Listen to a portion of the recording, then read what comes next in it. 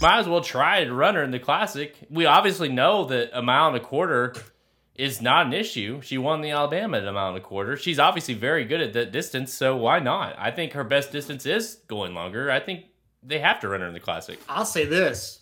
Not even, you're totally right. Horse of the Year, you absolutely have to go for it. You're talking about one of the best 3-year-olds of all time if she wins the Breeders' Cup Classic. Period. There were these two racing dudes named Aaron and Jared who had advice on racing and they wanted to share it. Started a website where players go to see all their picks. The goal was make the fans some money and to cut down the risk. They put the plan into motion and at first it seemed silly. Make a website where the expert picks are freer than Willie. From a racetrack veteran to just a beginner, there's one place that you want to go to find you a winner. As a matter of fact, I want to hit the exacta. There's only one site that you'll keep coming back to. So next time that the horses all line up at the post, make sure you use the website that'll win you the most. Whether Churchill, Oakland, Gulfstream Park, Saratoga, and all tracks in between, there's only one site to go to. When it comes to your racing needs and all of your bets, plus it's got a catchy name that no one ever forgets. RacingDudes.com for all of your needs. RacingDudes.com for all of your leads. RacingDudes.com for all of your bets. RacingDudes.com as good as it gets. RacingDudes.com for all of your needs. RacingDudes.com for all of your leads. RacingDudes.com for all of your bets. RacingDudes.com as good as it gets. What is up? I'm Jared Welch, Aaron Halterman. This is Blinkers Off. What's up, my man? What is up, man? It's a big weekend coming up. My goodness, we got Belmont going crazy, Keeneland going crazy, so we got a lot to talk about tonight. And of course, we have to look back at what we saw last weekend as well. So we got a big show.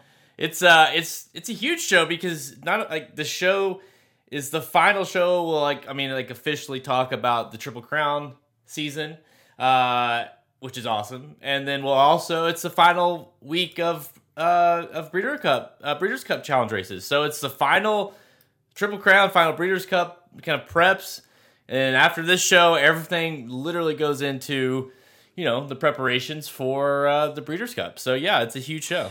Yeah, and thank God, no more Breeders' Cup preps, no more Kentucky Derby or Triple Crown talk or preps. It's been a long road. I told you earlier in the week, it's like we didn't hardly even get to enjoy, the Triple Crown or the Breeders' Cup preps this year because it was right in the middle of the Kentucky Derby and the Preakness. So, I'm really looking forward to this Breeders' Cup. And really, once that gets over and done with, we're kind of back on calendar. And really, we kind of are back on the calendar once the Preakness ended. It's like, okay, now it feels like a normal year again. So that's nice to have that back. Yeah, we knew when everything started getting rescheduled. We kind of knew we kind of had a pep talk. Okay, it's gonna get wild these next several months. Like we are just gonna be one thing after another, and it was. But it just feels like it went by so fast. And like you say, you didn't feel like you almost were. Everything was like get to the Breeders' or get to the Kentucky Derby, get to the Preakness, and now all those races in between were all mixed in with Breeders' Cup Challenge races. And like you say, as soon as you get the Preakness over, you have one weekend left of Challenge races, and that's it. So yeah, it is kind of a weird. It's been weird for sure, but with that Preakness result, with kind of the way some of these races are shaping up. We've got our hand, like this is going to be one hell of a Breeders' Cup, no doubt. Oh, there's no question. This is going to be a very, very good Breeders' Cup, and it's going to be the best Breeders' Cup Classic as far as deciding a lot of awards. 3-year-old of the year on the male side, and horse of the year is going to be deciding the Breeders' Cup, and that's something we haven't had in a little while. We've had turf horses win it. And things like that. But yeah, to have the Classic come down to Horse of the Year is really exciting. So it's going to be good. We've got a lot. A lot of different divisions are looking really good. And then to have it at Keeneland, very cool to have it back there. No fans, that sucks, but it's still a great setting for an event like the Breeders' Cup. So yeah, a lot to look forward to. One more big weekend here to kind of decide who we're going to pick. And then it's just a couple weeks of really studying hard for the big races, man. 14 Breeders' Cup races. A lot of work goes into that, and it starts right away. Yep. All right, we will talk. I want to talk about the what you mentioned, like on what's all online in the Classic and some of these Breeders' Cup races. We'll talk about that a little bit as we talk about the Preakness. But before we get to anything else, best thing you saw today? I'm gonna cheat. It was actually a couple of days ago. So there was a guy or gal, I don't know, on here that's named Rick James. That has the name Rick James. Comments on our live shows and sometimes on the pods. And so I was pissed off, in a bad mood because of the Preakness, and OU sucks, and just a lot of anger going on in my life. And so I decided to watch the Rick James Dave Chappelle episode. That's got to be, and I don't know if it'll ever be topped, that's got to be the funniest television episode of anything ever. Right? I mean, it's just freaking hilarious. I mean, absolutely freaking hilarious, that episode. Charlie Murphy, True Hollywood Stories, talks about Rick James. If you don't know what I'm talking about, watch it. Charlie Murphy! That was cold-blooded! If you haven't seen this, and if you haven't, I mean, maybe you're like 10 years old, and that's why you haven't seen it, because it's the funniest, bitch. I mean, it's the funniest thing ever. It still is, and it still holds up. However long ago they did that. That's been a while now. Man, I just laughed hysterically. Did you watch that on Saturday, like after the evening? It seems like I watched it Sunday because I was pissed off Saturday, and then OU played, and then it was time for bed. And I think Sunday I was like, I got to do something to get out of this funk of just being angry. So I watched it. It was really good. I'll save the rest of my anger that I have left for the Preakness segment. But yeah, that's the best thing. That's the best thing I saw today. Yeah, you're going to want to tune in for that. I definitely thank you for that, because after the fact, when you guys listen to this, of course, right now, everyone listening live, if you are listening live on StreamYard, via Facebook, Twitter, or YouTube. But if you're listening to this after the fact, you're going to hear a lot of little clips there. I'm going to play some Rick James clips for sure. So enjoy that. I'm Rick James, bitch. I cannot wait, by the way, to get into this Preakness talk with you, because I know how pissed you were. You had a lot of hate in your heart that day, for sure. And obviously, we've had a week or so to kind of digest it. And so sure, I'm interested to know what you think. And I know what you think, but people might not want to know.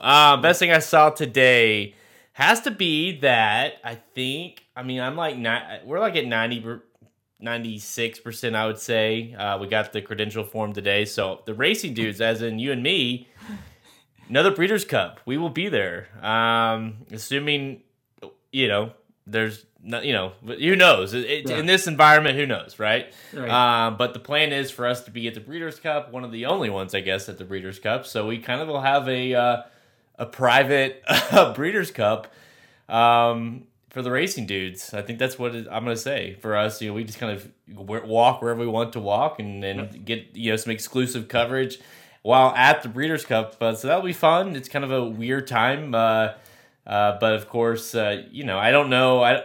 It doesn't sound like we're going to get like some of the other guys to be there. I think they're a little afraid to fly. You and I live close enough to Lexington where we can drive. Yeah.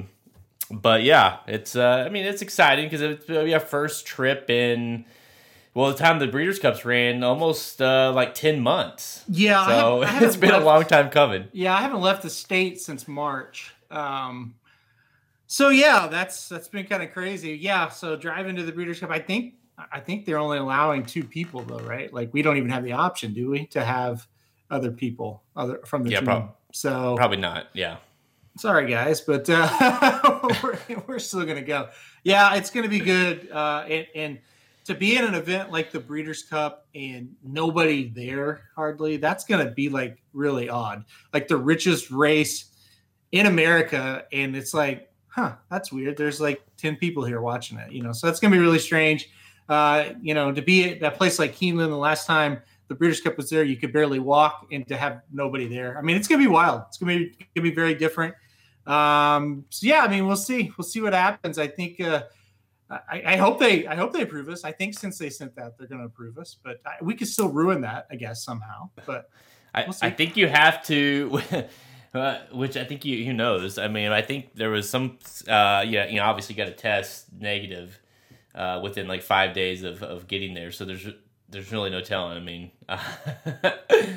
That's true. I can't, but Right, yeah. I feel good. that should be another best thing I saw today, right? That I am finally feeling better after 2 weeks of having COVID. I guess I can go ahead and make that announcement. Yeah, I had COVID, so that was all joking aside, it sucked. My symptoms actually started 2 weeks ago when Halter and I were together, and somehow he did not get it. We both have been obviously quarantined separately since. I got tested on that following Saturday morning. So yeah, I've had it. It's not been fun, but I am finally this is day 14, and I'm finally feeling like a little bit better. Yeah. So. Well, that's good. That's good. Yeah, it's been a long time, and for people who think it's not too big of a deal, it's just ask Jared. It's taken you a long time to feel, like you said, somewhat better. So it's good news, though. It's good that you feel better. That's very good news. Yeah, I mean, it's been brutal. It's not just that. It obviously it sucks being sick, but it also sucks, being away from my family, and my boys, and not being able to, experience things with them, and that was hard for sure. But it could have been a lot worse for me, and there's a lot of people out there that are experiencing a lot worse, but. Just wear your mask, and wash your hands. Like, I think it's as simple as that. So just take care of yourselves, and hopefully everyone else is. But yeah, I'm doing better. So thankfully, and maybe next week we can finally get back together. I feel like it's been a while. So all right, sure. Today's show, we got a big show, like we mentioned. We're gonna recap last weekend's $1 million Preakness Stakes won by the filly, Halterman's favorite, Swiss Skydiver. Then we're gonna get some rapid fire selections for the year's final Breeders' Cup Winter and Challenge Series races from Belmont Park. Let's go!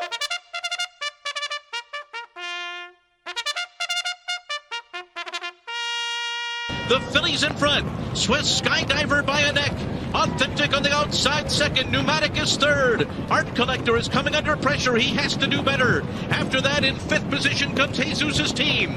3/4 up in 111.24, and they're into the stretch, and it's Swiss Skydiver, the filly, and the Kentucky Derby winner Authentic. They are nose to nose as they arrive at the final furlong.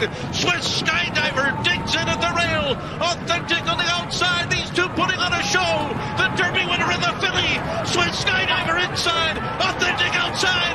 They're nose to nose all the way to the wire, and it is going to be a photo finish. Was it the filly, Swiss Skydiver? I think she did it. On Saturday, October 3rd, Swiss Skydiver, the filly, upsets Authentic in the Preakness Stakes, a Breeders' Cup winner in event as well for the Classic, which we'll talk about that a little bit too. But man, paid $25.40 to win. Authentic. I mean, what an absolute! I mean, we just listened to the race call there, and just unbelievable finish. What an epic just throwdown between the filly and Authentic, who of course had won the Kentucky Derby the race prior. I mean, we heard from Bob Baffert after he couldn't even believe he lost the race, and not only did he lose, but Swiss Skydiver, the filly, who had just lost the Kentucky Oaks, won. So what? I mean, just an unbelievable race. First of all, let's give credit where credit is due. That's got to be number one. The filly, Swiss Skydiver, I mean, she was incredible. This was one hell of a race, one hell of an effort. She deserves all the credit in the world. I ranked her number one as far as an overall 3-year-old in the NTRA poll, just because you look at her campaign, and now she's beat the boys, and it's just amazing what this filly's done. So major credit to Swiss Skydiver. And major credit to the old dug up out of nowhere, Robbie Alvarado gives a stellar ride. I mean, the decision to get the jump on everybody else, coming into that far turn, won the race. That was a tremendous job to get the lead and stay on that inside, stalk the pace, don't get up right on it, but get right off of it to where you're in position. And then once you get a hold, take that, what they're giving you and go. Tremendous job, Robbie Alvarado, and a tremendous job by Swiss Skydiver to still have to outfinish Authentic like she did. She just wouldn't let him by.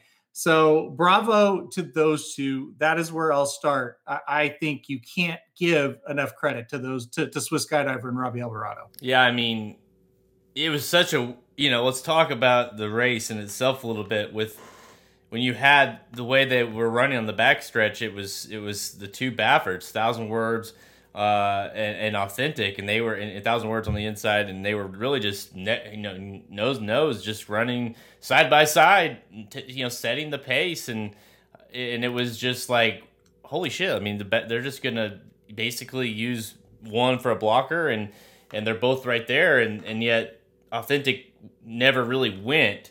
1,000 Words started to back up pretty heavily. That's when Swiss Skydiver made, Alvarado made that split-second decision to move, to kind of cut between them as he started to come back, and all of a sudden, Swiss Skydiver's in front of Authentic. And that was the most shocking thing, especially, for those, that had watched the Kentucky Derby with Authentic and what he did and just using the speed. All of a sudden, he's like, oh, shit, I've got to catch him now. I got to catch her now. And, credit to the horse. The horse just battled and ran his ass off to try to keep up. And you kept thinking down the stretch, it was kind of similar to the Kentucky Derby when you kept assuming Tiz the Law was going to get by Authentic. He's going to get there. He's going to get there. You're like, wait, he's not. And that's similar to this race when you kept thinking, well, Authentic's going to, it's Swiss Skydiver. It's the filly. There's no way he's going to get there. He's going to get there. It's like, no. She just kept battling. This is a horse that just at a mile and a quarter, well, this was a mile and a quarter, but that kind of the classic distance, mile 3/16 in this race, but a mile and a quarter, you can tell this is a horse that has no stop on her when the longer they go. It was really, really incredible to, like you just said, to watch that. And once again, think in the stretch, well, Authentic, he's going to get by, and he doesn't, just like the Derby. Well, Tiz the Law is going to get by, and he doesn't. But, I just think, you just can't give enough credit for Robbie Alvarado. And Brandon Duhan, you call him a homer jockey because you grew up in Louisiana. You live in Louisiana and you saw Robbie as a kid. Listen, Robbie Alvarado was the first jockey that I ever liked because he rode Curlin. And I didn't know anything about racing. I thought, right, this Robbie Alvarado guy must be something else to get this mount on Curlin. So no, I'm with you. I've always liked Robbie. As a writer, I should point out, maybe not as a human being as much, but as a writer, I've always liked him. But he, just my dad texted me right out of the race. He said, I didn't even know Robbie was still a jockey. Like I didn't know, because he follows, very, very few circuits here in the Midwest. And it's understandable. I mean, he is fallen big time, but a great ride. Give him all the credit. An amazing story about Magic told us, and I think he saw it on DRF or some Blood Horse or something, and they mentioned it on Magic Mike as well as the best thing he saw. It's such a cool story about how because he obviously not the regular rider for Swiss Skydiver. Tyler Gaffleone, was going to get in that kind of last second, literally backed out. And it kind of, when it came to entries and they had to get somebody, and he chose Robbie, but said that here's the deal. If you do, you have to come all week. You have to work the horse. You have to hold her when they bathe her. You have to, basically live with the horse essentially. And, there he goes. McPeak on Steve Bick. And literally you have to kind of get acquainted with this horse, this filly, because she needs to be able to trust you. And Tyler Gaffleone wanted to stay to ride for Chad Brown in Keeneland, and Robbie Alvarado picked up the check. So it's pretty amazing. You look at it, how that all kind of played out, but just goes to show you that it was not exact. I mean, it's such a weird deal, right? Because not like we all said it prior to the race, like kind of felt like it was just a last second addition to have her run. Like, we're not going to run their Preakness. Now we are going to run their Preakness. And then all of a sudden you can't even find a jockey, and you find Robbie Alvarado. Like, what the hell are they doing? This horse, like, is it just a matter of an ownership type of decision that they just want to run in the Preakness? Like, no, it's just, there's a lot of things that went into this that just made that result shocking. Yeah, no. Listen, I'm glad we got to give credit, because I feel like I really didn't do a good job of giving credit to the winner on our live show. So let's get to the real story here. All right, let's do it. Here we go. What did you think of Authentic's ride? Well, and again, I was really upset on the live show, and I really haven't changed my opinion on it at all. This is one of the worst rides you'll ever see in a Triple Crown race. It's just that simple. I cannot phrase it any differently, because I would be lying if I said, well, maybe it wasn't that bad. I still think it was just as bad as the second it happened. And if you watch the live show, you heard me saying it. He's got to go. He's got to get separation. I knew in my heart when Authentic got passed and he was not ahead, he was beat. Now, I'm going to give Authentic a lot of credit, because when I thought he was beat, I thought he was beat by a lot, because I didn't see him having it in him to re-rally. That's just not what that horse does or likes to do. So I think Authentic deserves a lot of credit too, to not have the trip that he wanted and to still almost win the race. He deserves credit for that. But it was a terrible ride by Johnny Velasquez. You remember in the Derby, they talked about, we're going to keep him wide. We're going to keep him out away from horses because he likes to get locked in to another horse if he's right next to him. Well, where the hell did that go in the Preakness? What is that? You locked right into 1,000 words. I mean, either kick away from him or get away from him, one of the two. And if you're going to just sit right on him and be patient, I guess, okay, I could still live with it. I don't like it, but I could still live with it. But the second you see Swiss Skydiver make that move, go with her. First, you should be the one making the move, not Robbie. Right. But if you're going to get outrode by Robbie, which it's almost incredible to sit here and say this, but you're going to get outrode by Robbie, at least the second that you see him make that move, go with her. And then you're stuck with her, and it's a head bob right at the stretch, instead of you trying to make up links with a horse that doesn't like to do that. He wants to be in front. He wants to be out away from everybody. It was a horse shit, terrible, awful ride. And then his comment even made me more upset. He said after, I tried to do what I'm describing here. Bob Baffert's pissed too, by the way. I tried to do that, but the horse just didn't have it today. That even made me so mad that you didn't accept responsibility for that terrible ride. To say the horse didn't have it today when he came within a nose of winning the Preakness in a time that was almost a record time. She ran the second fastest Preakness ever, which means the Secretariat, which means he did too, by the way. Right. And to say, and then to cut, and to be so asinine to say the horse didn't have it today. I about blew a gasket. Like, I had to get away from it. I had to turn off the phone. I had to get away from everything. Because it's like, if you just would have said, he got the jump on me. I screwed up. Or you didn't have to say you screwed up. Just say, hey, he got the jump on me. We tried. He was second best today. I could have lived with that. But to say he didn't have it today, I don't know how Bob Baffert. I don't know how he didn't punch him right in the face. I don't think he's going to be riding him in the Classic. Let's just put it that way. If he said it once, he said it 10 times after the race. Bob Baffert, about this horse's main weapon is his speed, and he even said the words, "I cannot believe we got beat today." Like, he was so confident with this horse running in this race, and clearly he ran a huge race. He couldn't believe he wasn't separating from that lead as well. I'll give Baffert credit. He subtly said the jockey sucked without saying it. Like, he classily kind of said this ride was horseshit. The problem with replacing him, he did such a masterful job in the Derby. It's really hard to fire him. Yeah. And he's one of the best riders of all time. And that's the other thing. It's just like, that's why I said on the live show, it's just like, how can these guys that are so good, Johnny Velasquez is probably one of my favorite riders. How can you sit there at the Derby and say, we did this and we did this and we did this and this is what it worked, and you did none of that in the Preakness? It's mind-boggling. It's absolutely mind-boggling. And you got your friend, 1,000 Words, who's trying to do his job. The only reason he's in the race is to block these other horses. He's doing it.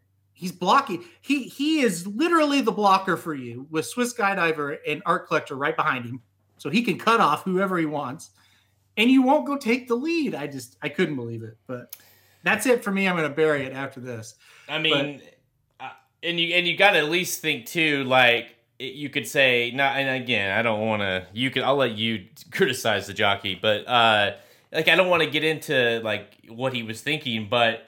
He probably didn't assume, like, because minus Swiss Skydiver, Authentic wins by 1 million in that race. You know, he rolled. So it's like he probably didn't assume that Swiss Skydiver would run that big of a race and be, you know, so it's almost a little bit of a cocky ride in a sense, too. Like, I can do what I need to do to win this race.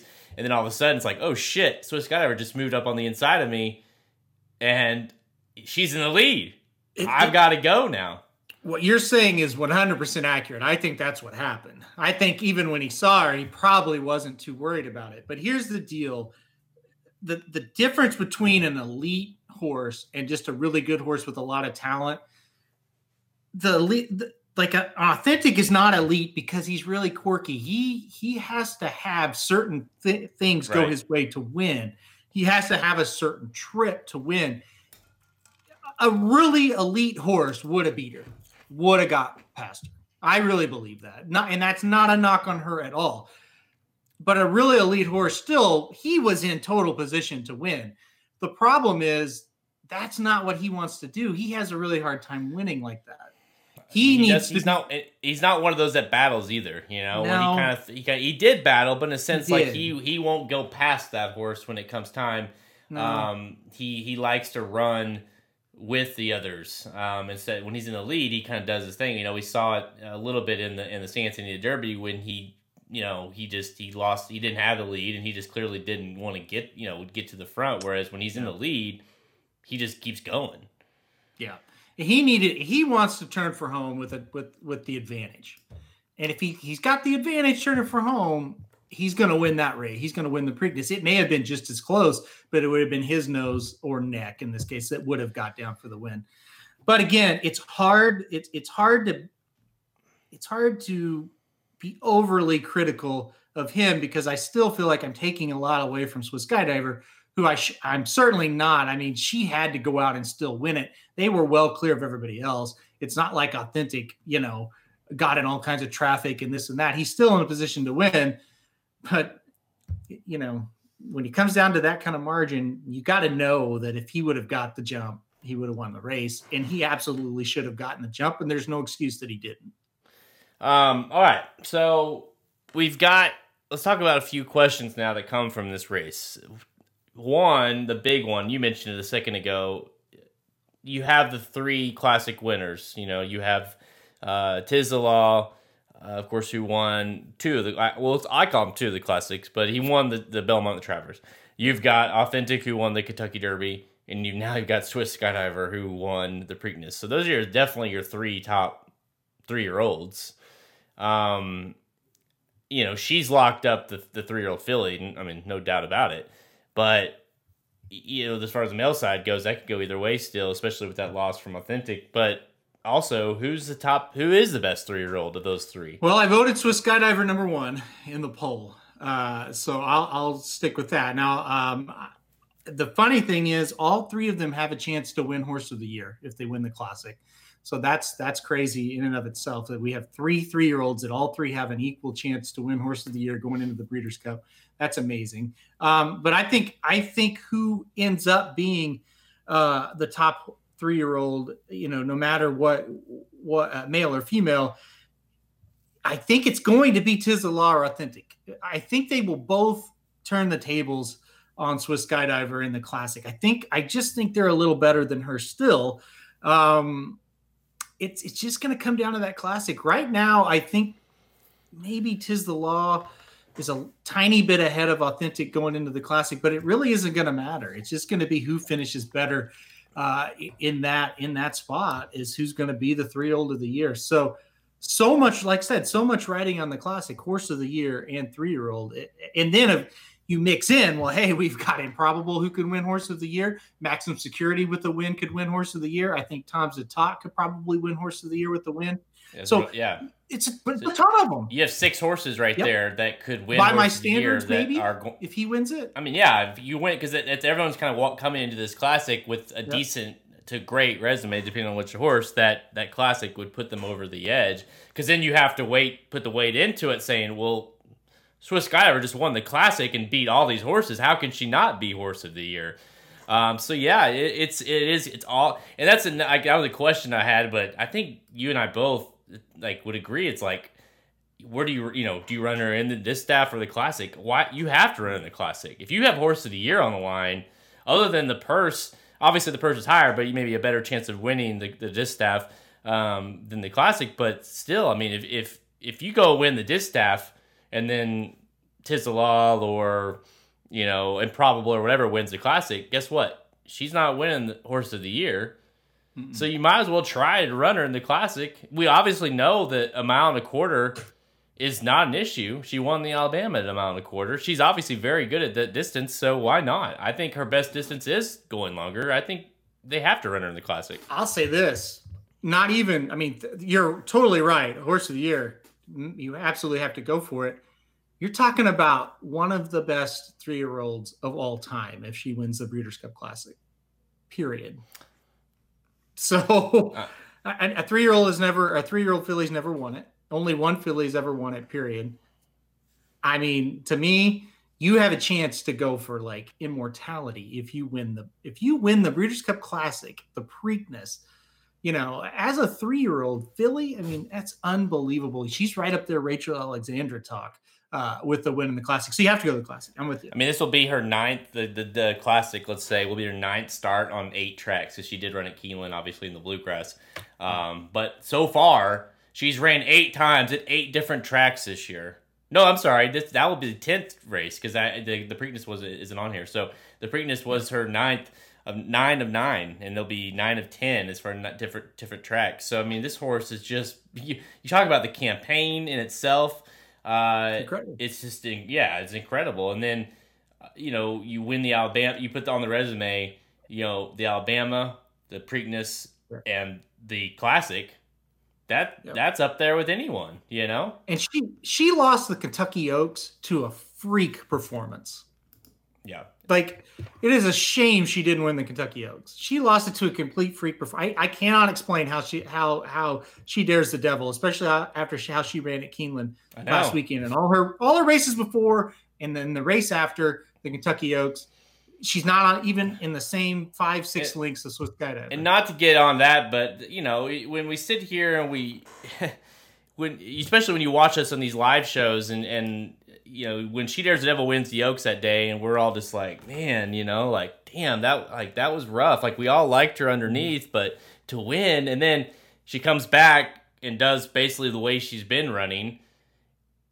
As a handicapper, you just have to. Sometimes you can't get too like, he's gonna be like, that shit happens, you just like, you could have sat there and handicapped that race for days, and you never would have assumed that She Dares the Devil would go and win and put an insane, increase her buyer by 20 points and put away Swiss Skydiver, like that. You just can't come up with that. And then, like we say, like when we come back and say, well, that horse can't even win the next time out and not really look that great. And I think she's on the shelf, right? She's out. So she's it's like, out. What was that Oaks? That was a fluke. Well, here's the difference. The Derby and the Preakness, both losses. I'm mad at myself because those were horses you could have had. I mean, yes, we were surprised, but you look back at it and you go, I really screwed up handicapping. The Kentucky Oaks, you're not mad for a second at yourself because it's like, you can't, and then it proves after the race, it's like, well, like you just said, it's just like, well, that's racing. You got beat, but there's absolutely, you go back and it's like, I wouldn't have picked her to win in a billion years. Right. I mean, like I said, I wasn't like, you weren't surprised she ran okay, but to win and put away Swiss Skydiver, especially now knowing Swiss Skydiver really didn't run that bad in the Oaks, as far as her numbers go. I think she got a 105 for the Preakness. She ran a 90. I think it was like a 10. so low 100s for the 99 for the Oaks. Yeah. And a 102 for the Alabama. So it's not like she ran just dramatically bad. It was just that horse freaked that day in the Oaks, and you can't do anything about that. That Churchill Downs track that weekend, I think it played a big part of it too. It was just a funky track. A lot of funky results that weekend. Final thoughts. I know we've got a month to digest and figure out how we're going to handicap this classic, but you had talked about Authentic being, I think at one point anyways, Authentic being, or Improbable, I think at one point, being your classic horse. Does that shake that? Or do you shake that after this weekend? I mean, we just talked about 6 horses that would legit have a shot to win this race. I mean, as we have a month to lead up to this, what are your early thoughts on how you handicap this race? Sure. Right now, I'm between Tiz the Law and Improbable. I think those are my two that I'm between as far as winning. I think you got to go deep in this race. I'm hoping we can find a single in this sequence somewhere else, because I don't want to go short here. I kind of want to go 6 deep maybe in this race, because I think Tom Sata at his absolute best is the best horse. But I just don't know what we're going to see from him. It's such a long break, but I want to play him for sure. If Authentic gets out on the lead and actually gets a decent trip, he might be really tough to pass. I want to play him. I want to play, like I said, Tizzle and Improbable. I was most impressed with Improbable when it comes to all the preps. I thought that was really something what he did. And I like his style of, he doesn't have to go to the lead. And I never knew he had that in him until that race at the Awesome again. So I like Improbable. I think Tizzle, when you analyze it, I think he's going to get a really good trip. And I think if he can get back to that Travers performance, I think he's going to be really tough. It's a really, really tough decision this year. It's going to be fun. But right now I'm between Improbable and Tiz the Law on top.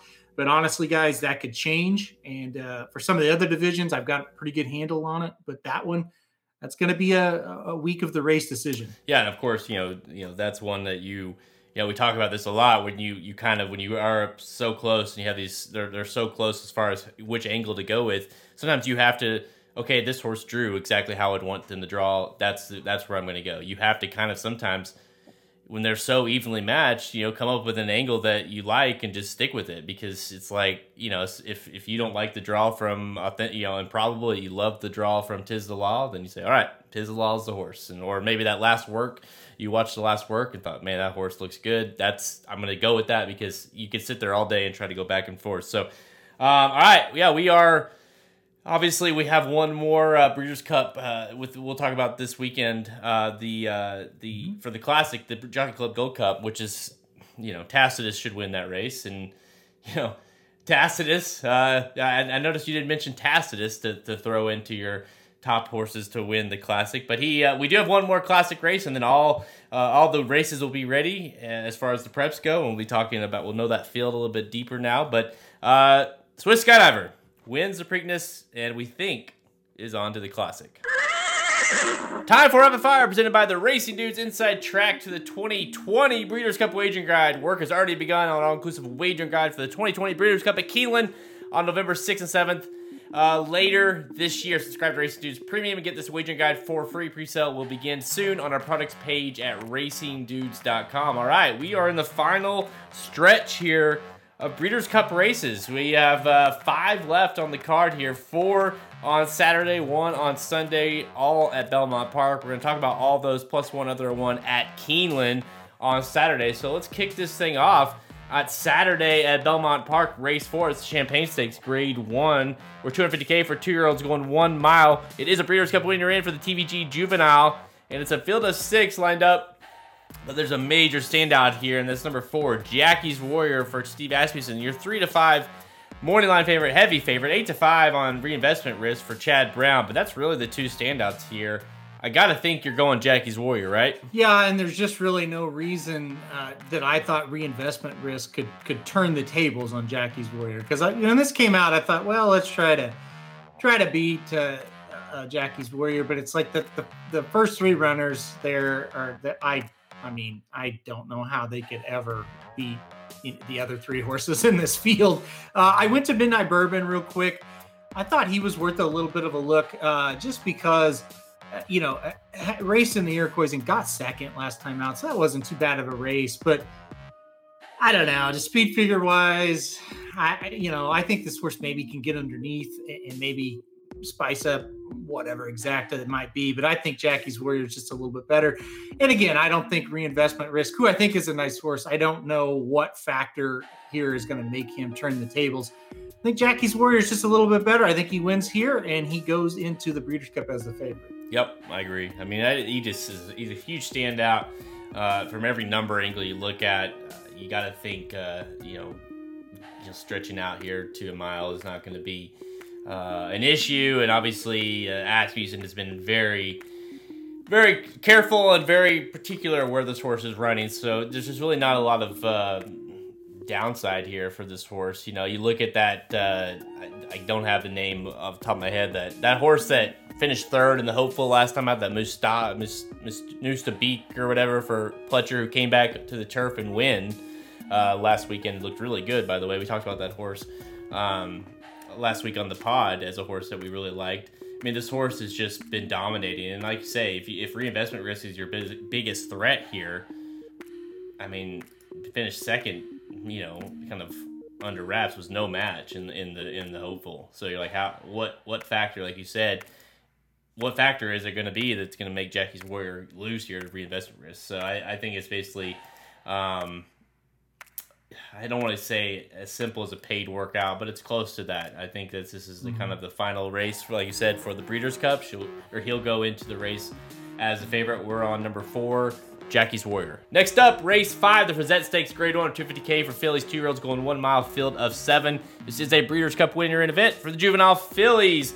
And this is a little bit more of a competitive race here. Number 1, Preakness at 2-1, 9-5 on Katana for Asmussen, 5-1 on Joy's Rocket, 3-1 a day out of the office. After that, you've got some higher priced horses there, the other 3. But those, I mean, obviously makes this a little bit competitive race. Obviously, fillies, 2-year-olds going into the juvenile fillies. So can Asmussen get 2 here? Can he get winners of both these preps for the juvenile races? I'm going to play Quintana, the Asmussen horse, but I'm not going to put her on top. I was really surprised if Preakness was the second choice here. Me too. At 2-1. I kind of think this is maybe a filly that could win at the Breeders' Cup. Like, I thought her race last time out in Saratoga in the Spinaway was really something special. I mean, she just dominated that field. That was never in doubt. Now, I do realize that the Asmussen horse dominated in a maiden special weight as well. So, and then you go down to Day at the Office, the other horse that I think has a shot. She's dominated twice, so including the Shilohville there at Saratoga to open up the meet. So you've got some runaway winners, but overall, I thought Preakness was the one that was most impressive. So I'm going to go with her on top. I think it's a 3-horse race between the other 2 I mentioned and Preakness. But on top, and hopefully we get 2-1, I'm taking the horse on the rail. Yep. Here we go. We're going to agree, I think, a lot on this pod because I'm with you. I mean, I couldn't believe when I saw the odds and saw that, she was a second choice here. I mean, anytime you win a Grade 1 and Spinaway at that, but Grade 1 at Saratoga by 10 lengths, basically, I mean, that's pretty good, right? Not just to mention, this horse debuted at Parks, which is kind of funny. Beat a horse, but got second, then went straight to... And after that race, they added in a bunch of owners. They sold some ownership to with this horse. So obviously it took out the attention of a lot of people. And then lo and behold, the horse goes and wins by 10 at Saratoga. So, I mean, obviously lots to like about this horse. And people saw it off that first race. And so, you look at the way this, the horse ran, that it just seems like, again, it seems like another situation. It just clearly stands out. I mean, I know Quintana won by 10 as well at Saratoga in a main special weight. We don't know. She's very untested as well. Big time purchase for Stone Street. I like that. I mean, she definitely could be very good as well.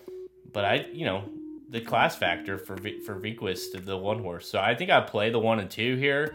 And not much after that. I Day at the Office at 3-1. Another horse that won by impressively at Saratoga and Schuylerville. Yeah, I mean, I'm gonna take a stand against. She's logical for sure. but I just like those two horses on the inside the best. So number 1, though, on top for me, Vaquist. All right, let's go later in the card. Race 8, the Flower Bowl Stakes, grade 1 with $250K for fillies and mares. 3-year-olds and up going 1.25 miles on the turf. It is a Breeders' Cup winning your event for the Maker's Mark filly and mare turf. Field of 7 lined up for this one, and boy, is it competitive. Number 1, Cambier Park, your 5-2 morning favorite, but man, My Sister Nat for Chad Brown, 3-1, Silver Union, 3-1, Lost Signare, 8-1, 12-1, and Bo Bell. Nay Lady Nay at 7-2, and Lovely Lucky at 10-1. I mean, really, it's a wide open field, especially those 4 top horses. Chad Brown's got the half sister to Sister Charlie with My Sister Nat. He's got 3 in the race total. Shug's got that Civil Union who won last time out over My Sister Nat. A lot of angles you can play here. Obviously, it was a lot for the Magic Mike show. They were back and forth on this race and really disagreed. Where are you going? I am going to go with the horse that Magic did not like at all and is going to leave off of his pick 4 ticket if you listen to the Magic Mike show. I went to number 2, My Sister Nat on top, and I was really quite surprised, I guess is the word to use, that he didn't use this horse at all. You look at her 3 starts this year. Okay, she got beat at Belmont by Mean Mary by over 5 lengths. Well, Mean Mary is not in this race, and nobody close to Mean Mary is. So I don't think that is a bad thing. She wins the Weah next time out, and then last time closed really well when really she had no business to. She got a really bad trip in that one.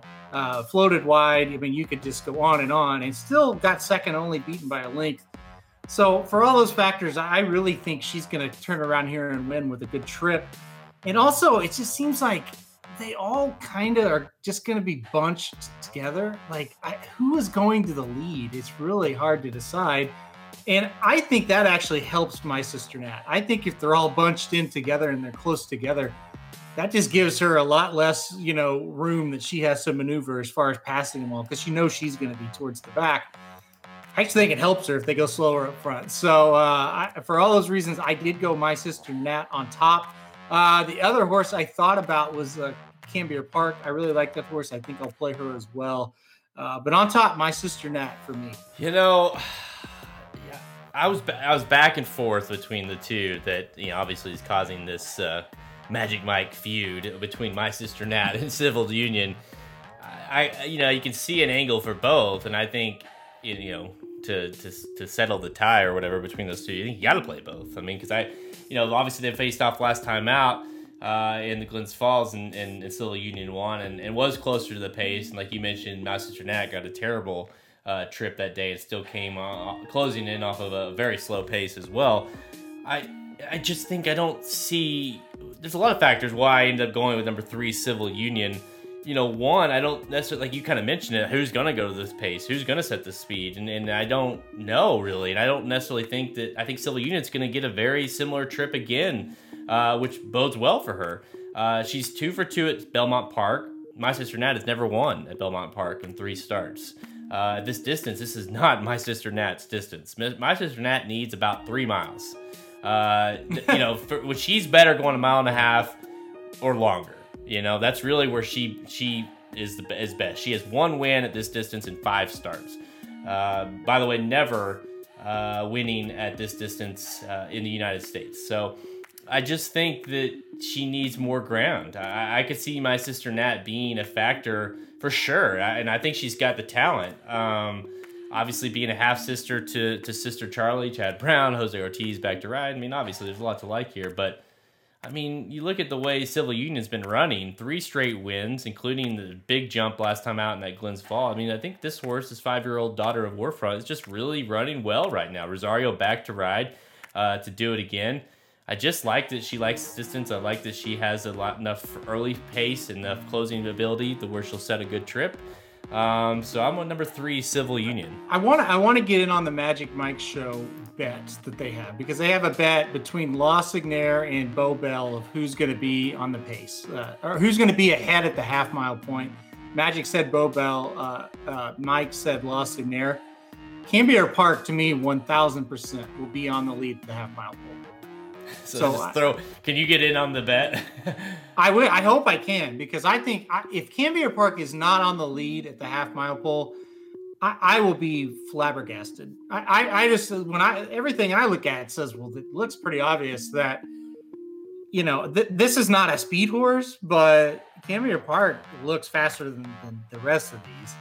So yeah, I think it's Canberra Park that's in front. Yeah, honestly, I do think too that the Canberra Park is that looms dangerous in this race as well. I mean, I don't want to not mention her at all and be just between my sister Nat and Civil Union. I mean, obviously, we hadn't seen this horse since the Queen Elizabeth Cup where she won last out, which we're going to talk about that race later on, last fall. Hadn't seen her until the Canadian back in September at Woodbine. And she ran a good second. Well, she ran a decent second, 87 Beyer that day off of that kind of layoff. So you got to think she's going to improve. And obviously this was a back-to-back Grade 1 winner last year to end her year. So, I mean, if you can get her back to that kind of level, it's Chad Brown. It's your favorite rider, John Velasquez.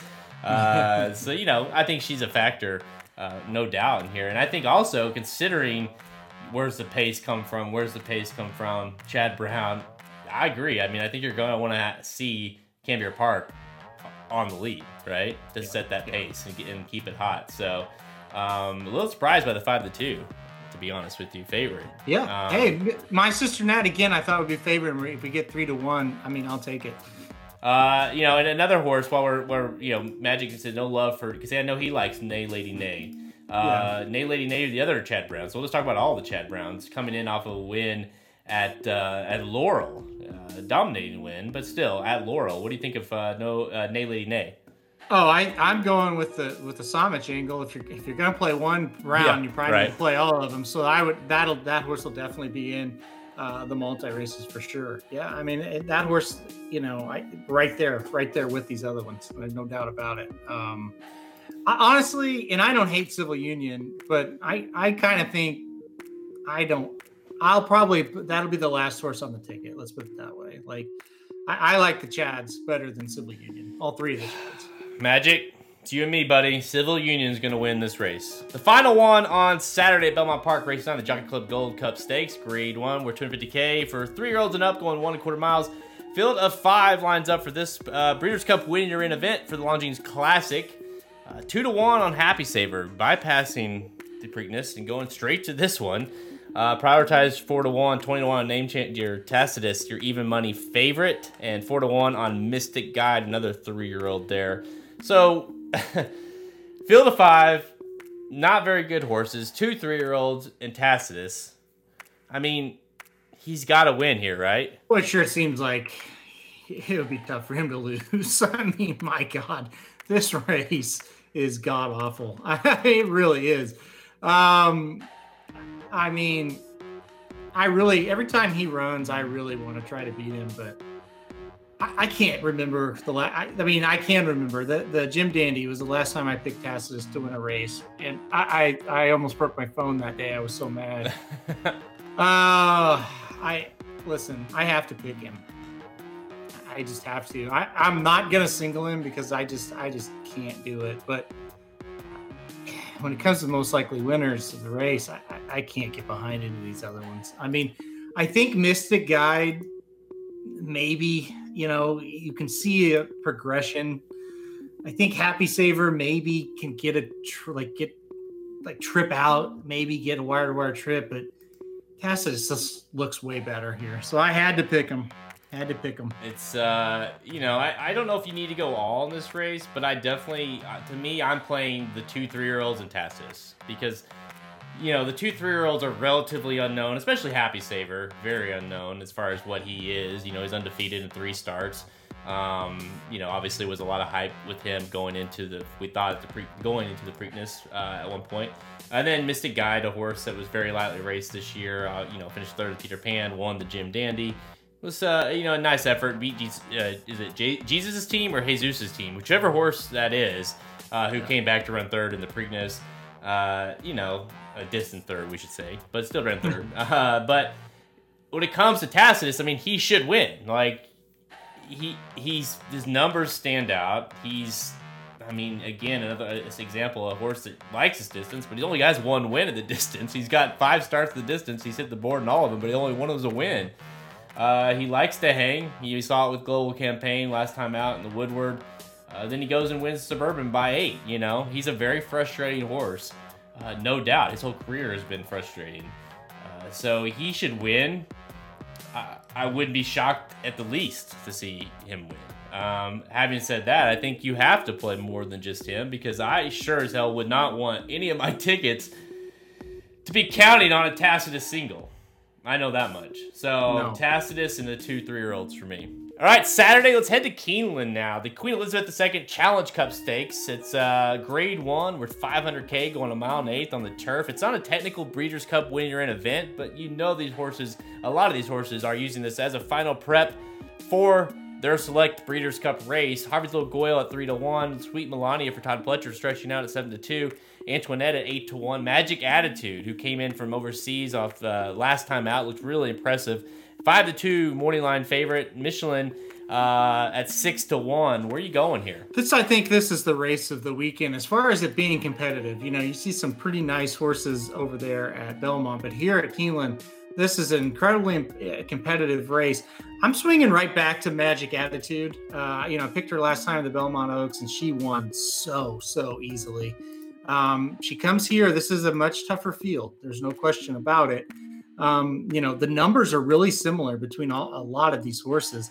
But I think the biggest difference is Magic Attitude, you know, she earned her speed figure without really getting out of first gear last time out. Like, that was super easy for her. And it was also her first start in the United States. So I think there's more in the tank if she needs it in this race.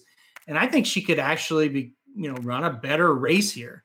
I thought she just looked much the best in the Belmont Oaks. Thought she had a lot left in the tank. I think she might get even a better setup in this race. Magic Attitude for me, I'm going to go right back to her here. And this is a horse that is they've said, hey, do well here. We're going to the Breeders' Cup for sure. So in a way, this is a Breeders' Cup prep, just not by name. Right. Yeah. I mean, it's obviously as well, you know, a race that's at Keeneland. You know, this is at Keeneland, and the Breeders' Cup's at Keeneland. So you got to think a great prep, even though it's not an official prep for the Breeders' Cup. And, you know, after Magic Attitude, I know, you know, between our group, I was a little careful. I was like, listen, let's not crown her a Breeders' Cup champion yet. You got to see it again. To me, she was impressive, and she won that race like she probably should have. I'm going to her now. I think, but she's got to prove it here. This is a much tougher race to see if she is Breeders' Cup, you know, caliber. You know, she won that race like a good horse would win that race, right? Especially off of her international debut. Daughter of Galileo. I mean, obviously very well bred horse. Yeah, I mean, Castellano's back on board. You know, there's a few in here. I don't know if I'd single there. I think she'll be tough to beat, but I like Michelin at 6-1. Flo getting that mount there. I like that horse a little bit. I like Antoinette. I tried to beat her, Magic Attitude last time out with Antoinette. I mean, you cut back a little bit of distance might help her a little bit. Sweet Melania is definitely intriguing here. The daughter of American Pharaoh, who, you know, has been kind of notorious for flying up, fading late, and that's kind of her thing. Now she stretches out to a mile and 1/8, going longer than she's ever gone. You know, she has 3 mile 16th races under her belt. She did win one of them. Her maiden special weight was a win there. And then, no, I'm sorry, she did win the Jessamine too. She won that impressively. Yep. Over this track going gate to wire. So you could see why Pletcher's thinking, okay, let's try to stretch her out again and see what happens. My thing with her is her numbers just haven't been that impressive no matter where she runs. And I just have a feeling that she's going to be a factor in the pace, but that's about it. Yeah, no, I agree with that too. I think it's all going to depend on what kind of trip she gets. If she's really comfortable and alone out front, she could take them. But I'm with you. I think she's going to get ran down. And Magic Attitude is definitely one of the perfect candidates to run her down. Harvey's Little Goyle is a horse I think has a good shot to run her down too. So I think those two will be too much for Sweet Melania and the rest to handle. You know, and another one that's worth mentioning is Red Lark coming in from for Patrick Gallagher coming in from Del Mar, who won winner of the Del Mar Oaks last time out, and Drayden Van Dyke comes with her. So, you know, obviously think enough of this horse to come with her, to think this is a legit Breeders' Cup type horse, to go ahead and stay with her in this race. So at 10-1, And then you look at like Michelin at 6-1. I think there's prices there of horses that I like enough to play with Magic Attitude that, you know, if she just doesn't fire or if, you know, whatever the reason is, you've got some, you know, some bullets underneath at prices. And finally, let's go to Sunday. Let's go back to Belmont Park. It's race 7, the Charity Stakes, grade 3 with 100K for 2-year-olds going 6 furlongs on the turf. It's a Breeders' Cup winning in for the Juvenile Turf Sprint. And hello, it's the final Breeders' Cup Challenge race of the year. That's right, Magic, you can celebrate. It is the final one, and we will be done with the preps. We'll be all about the 2 days of the Breeders' Cup World Championships, and it's a big one here, a big field. 11, 2 of them are main track only, so field of 9, most likely for this one. And you've got, I mean, the odds aren't out yet, but you've got 2 Wesley Wards in here, After 5 and also the 10 horse Trade Deal coming in off a win last time out at Kentucky Downs, beating the stablemate After 5. You know, you got a lot of Kentucky Downs horses that are coming into this race as far as that horse, and you've got County Final came in out of Kentucky Downs out of that Juvenile Turf Sprint, where Outdoor won.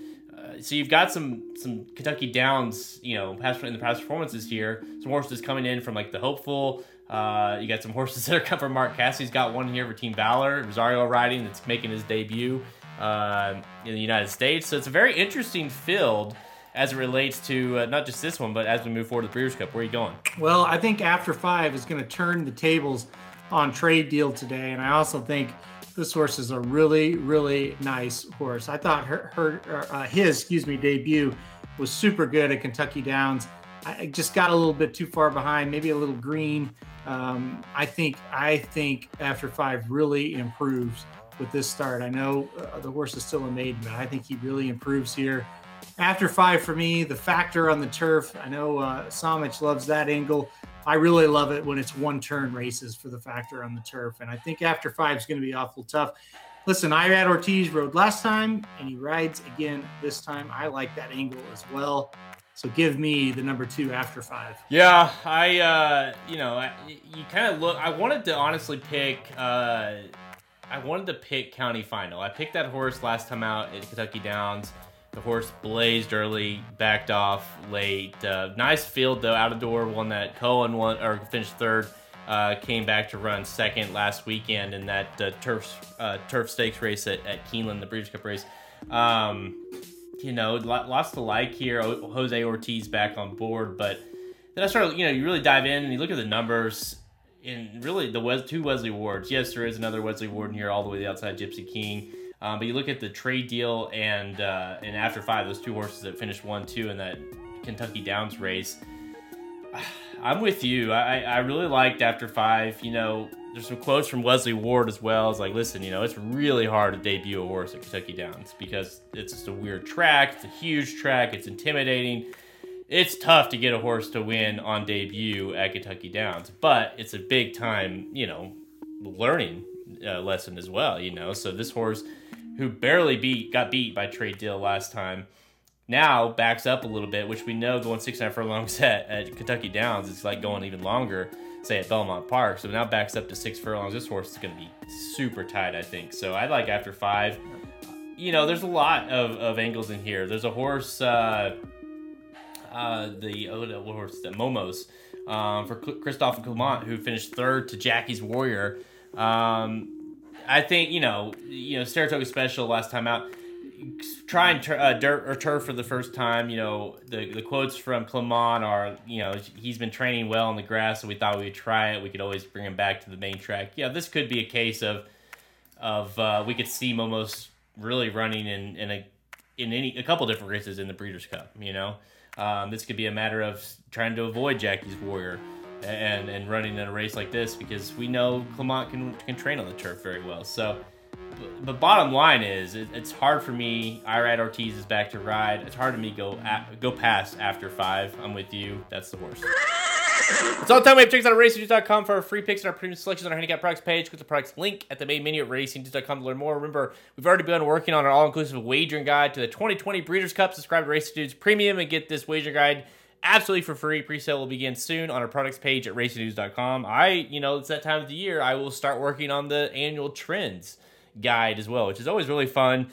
It's for free, so it's just a way to kind of get people excited and kind of it started off as almost a gimmick to promote the guide, but it's turned into a thing. Like the trends work. It helps me study for races. I think a lot of people like to use trends when it comes to that's another really good example of when it becomes, the Breeders' Cup are such challenging races, a lot of evenly matched horses, you find a trend. Chad Brown's, 70% on this race in the past 10 years. Well, hell, that's where I'll lean, Chad Brown. So there's a lot of angles like that in there that will help you handicap for the Breeders' Cup. So that'll be coming out probably the next, 2 weeks. We're currently covering 30-plus tracks, offering free picks. We're on Twitter at Racers Dudes, Instagram and Facebook. Listen to us on SoundCloud, iTunes, Google Play Music, Stitcher, even website racers.com. Go check out the Magic Mike Show and all those as well. They did the late pick 4 at Belmont on Saturday, so you want more insight on those races. Go check them out on those same platforms. All right, I'm Jared Welch. He's Aaron Alterman. Good luck this weekend. RacingDudes.com for all of your needs. RacingDudes.com for all of your leads. RacingDudes.com for all of your bets. RacingDudes.com as good as it gets. RacingDudes.com for all of your needs. RacingDudes.com for all of your leads. RacingDudes.com for all of your bets. RacingDudes.com as good as it gets. Our filly has won the Preakness.